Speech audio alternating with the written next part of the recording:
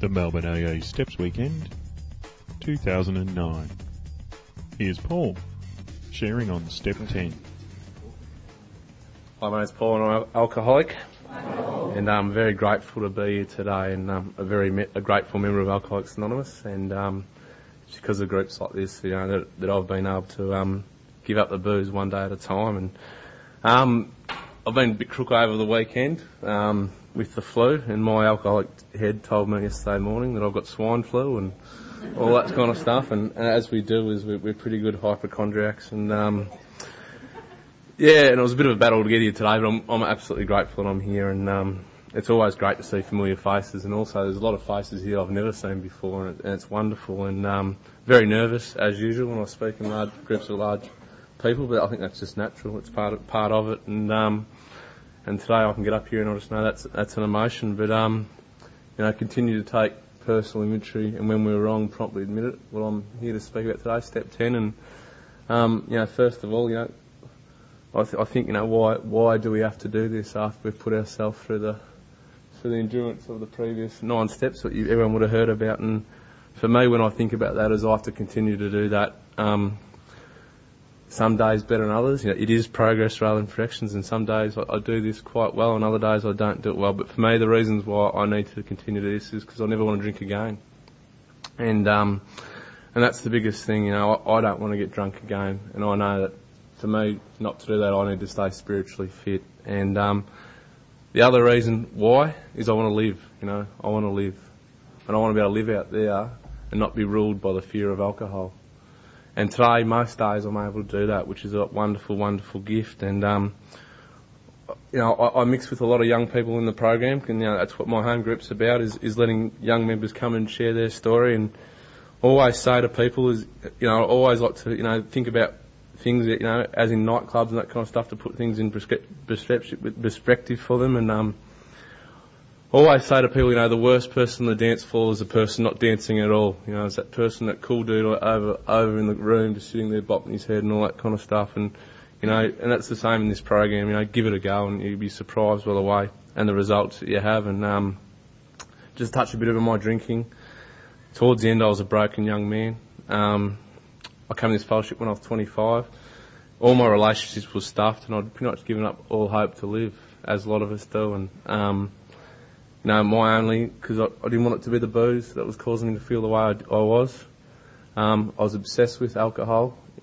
My dream in life was to have a reality TV show called Pubs, where me and my mates would go and drink at pubs, get pissed, rate the Palmers, all that kind of stuff. And that's all I had left. That's the only things I look forward to. And just to give a couple of examples about where I was in conflict with people and the world and all that kind of stuff. I remember 2 or 3 weeks before I come to this program, I sat in my mum's arms like a baby and said, why, Mum? Why is the world so against me? And that's where my head was. I was unable to admit to myself, I had any part in where I was. I had no concept of being honest. I was in a delusional world. And just a couple of examples. I worked for Aldi stores from the age of 21 to 24 as a store manager, and it was quite a stressful job and also quite a good paying job. And I was on about $80,000 a year as a 21-year-old, and that gave me all the money I wanted to drink piss the way I did, but I hated work. Absolutely hated work with a passion, and had to work quite long hours. And I had this German area manager, his name was Dominicus, and he was such a happy man. He was always so enthusiastic, and I was a bender drinker, and as we can relate to, Friday, Saturday, Sunday, Monday, Tuesday, and that job was a bloody nightmare. Wednesday, Thursday, I was up and the staff liked me, and then it was a nightmare again, and my attitudes was, up and down like that. And I remember Dominicus sitting me down one day saying, Paul, your attitude stinks. And he picked up a glass of water just like that and filled it half up. And he said to me, is that half full or half empty? And I said, it's half empty, Dominicus. He goes, well, I see that as half full, and that's half your problem. I picked up that water and I threw it on him, and I said, now it's completely empty, Dominicus, and I walked out of the room. Now 3 weeks later in that job I was sacked, and I was set up, but I was stupid enough to be sacked for inventory manipulation. where I was manipulating the figures to get better results so I'd get better bonuses. And when I was sacked from that job, I let everyone know how much arseholes Aldi and Dominicus were. I thought he was the worst bloke in the world. I had a mate that was pretty high, connected up with the union, and we were going to bring them down. I told my parents, how bad they were, and Dad was going to get the lawyers and we were going to sue them. I told everyone that here how badly I was treated and how hard I worked. And, looking back at it now, it was just absolute insane thinking. It was absolute insane thinking. I was unable to be honest. And another good example is I had a wonderful girlfriend. When I got the sack from that job, we did a geographical to Cairns. And I set the budget at $500 a week for my drinking money, and we earned $750 a week between us. And that relationship was very, very unhappy. Very, very unhappy, and I couldn't understand. I took it up to Cairns, I was making this money, I was trying to give this wonderful life, and her hair started to fall out through stress. I remember this like it was yesterday, and we went up to the local Coles to do the shopping, and she went up to buy a $14 thing of shampoo. She put it in the trolley, and I looked at her like she had two heads. I took it out of the trolley, put it back on the shelf, went and got the Payless brown, it was for $1.98, and put it in the trolley. I thought, how dare you? How dare you?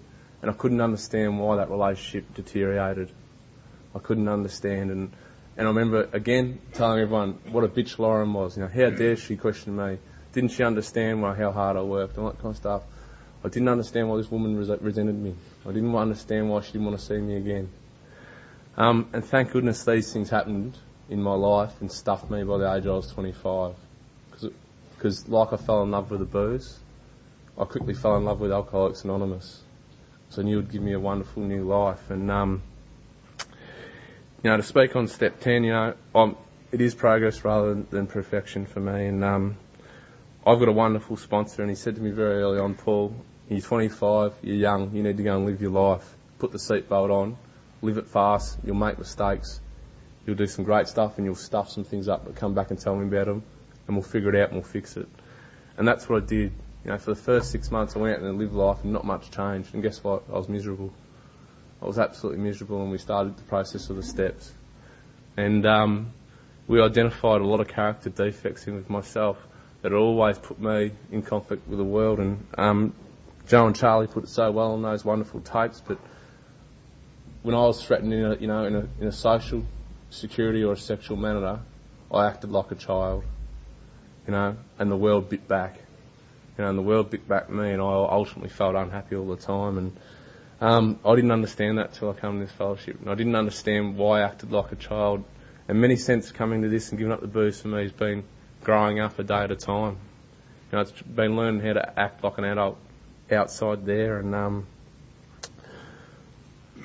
I still, I know resentments are the number one thing that make me feel sick in the stomach. And it's a funny thing about AA, and when you start getting into service and that kind of stuff, I reckon I've had more resentments in these 3 years of being sober than I did when I was on the piss, And that's the great thing about being of service and being around people. It actually gives you the ability to work through those things. And it was funny, I had a resentment on Friday because I had a blew with another member. I went to the meeting and I went to a meeting when I was meant to be working and, all that kind of stuff. And it's funny how, when you get to the meeting, when the answers just come to you, the reading that day was Live and Let Live.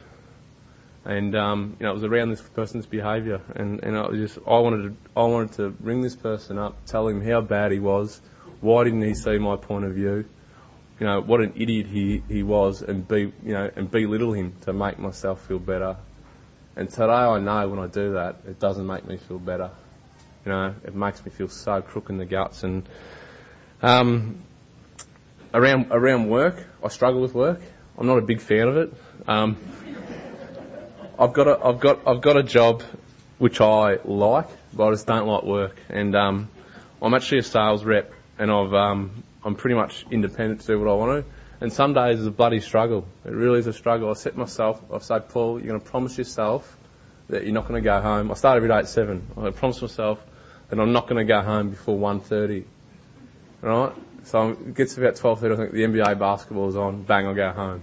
And I watch it, and ultimately, I don't feel good about myself when I do that. And it was a situation, I was about 2.5 years sober, and I was actually in New South Wales for the New South Wales young people in AA. I went up there for the weekend, and I was seeing 2 girls at once.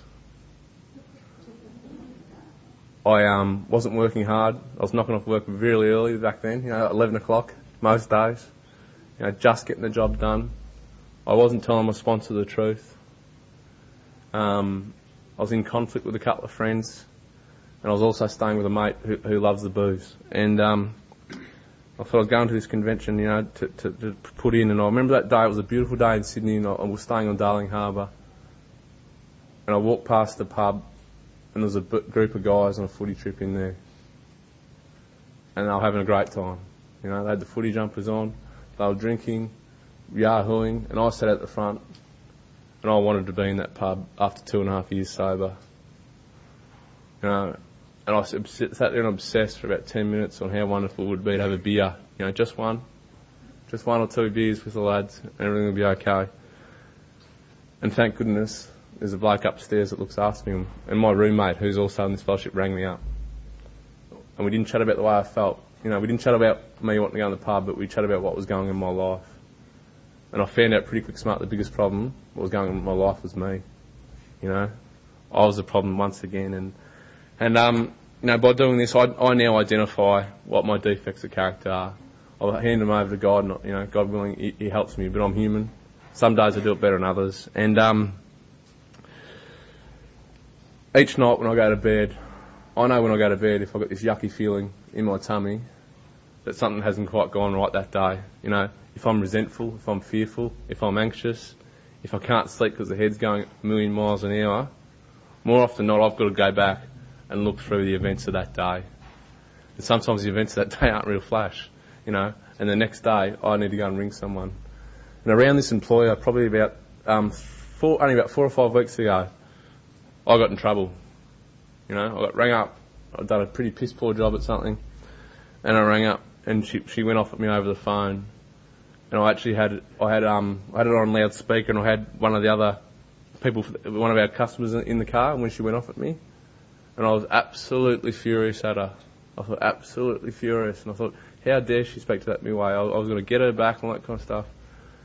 And I stopped for 1 second. I thought, hang on, if I was actually doing my job the way I was meant to, I wouldn't feel this way. I couldn't get over the power when I rang her up and said, I'm sorry, I haven't been performing this last week. I'll try my hardest again. I couldn't believe how that made that go away and how I felt about myself. And it is a journey. Thank goodness it's one day at a time. I got wonderful thing about this fellowship is always, we see people passing the message on all the time. That's one of the most important things for me, is to carry the message, and that's what helps me stay sober. But I was actually at a Steps meeting probably only about 3 or 4 months ago down at Hampton, and there was a guy that was 20 years sober there, and I know this guy quite well, and he was actually sharing on Step 9, and he shared to me that it took him 20 years to become willing to make amends to his wife, his first wife. And I thought, thank goodness. This guy stayed sober 20 years, and he's human as well.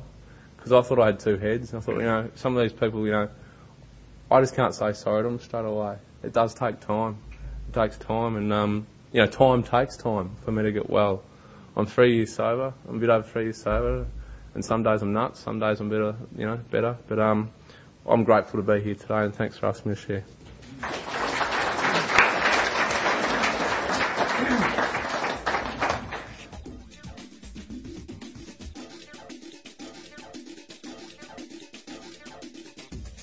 This share and other shares like it are available from our website, stepsweekend.aagroup.org.au.